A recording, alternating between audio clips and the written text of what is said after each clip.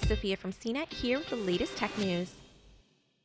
More and more of us are working from home these days, and that means your home's Wi-Fi networks are more important than ever. And let's face it, we've already got enough to be stressed out about. The last thing you want to have to deal with is a Wi-Fi signal that isn't up to snuff. Fortunately, you've got options. Even if you don't know much about your router settings or the best way to change them, there are still some easy steps you can take to ensure that your speeds are as fast as possible. And hey, no better time than a pandemic to pick up a few new tricks, right?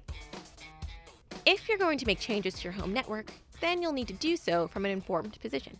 The best way to get there is to run some speed tests to get a good sense of any weak links in your Wi-Fi connection.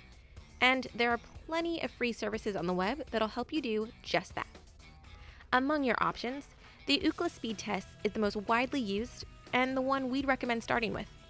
It features an abundance of worldwide servers, which lets you choose from several nearby options to measure the speed of your connection. And like most speed tests, it's also really easy to use. Just click the big Go button and wait about a minute. From there, you'll get a look at the current upload and download speeds for whatever device you're running the speed test on, plus the ping, which is a latency measurement of how long it takes data to travel back and forth to whatever server you're testing with. Start by focusing on the download and upload speeds. Run a couple of tests at a time in various spots throughout your home where you'll be working and ballpark the average to get a sense of how your speeds hold up. If you're seeing download speeds that are less than half of what your internet plan allows for, or if your upload speeds are dramatically lower than your download speeds, then that might be a spot where you could improve things. As for the latency, you shouldn't need to worry about it unless you've got a lot of devices running on your network, or if you're sharing bandwidth with family members or roommates. In that case, run some tests while your roommate is on a FaceTime call or while your kids are playing Fortnite. That'll give you a good sense of how their activity might be impacting your own speeds. If that ping number seems to be jumping, there are some basic steps you can take. But the best thing you can do is to separate that side traffic from your own. If you're able to work in close proximity to your router, then a wired Ethernet connection to your computer is the best way to ensure that you're getting the fastest speeds. But if that's not an option, you might have to work in a room where the Wi-Fi signal isn't as strong as you need.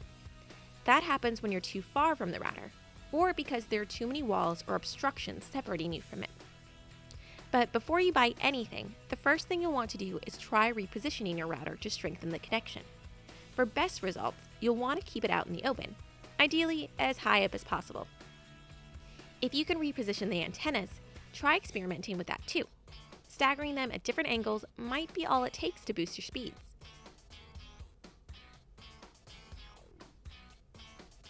If neither of those works, then it might be time for a hardware upgrade.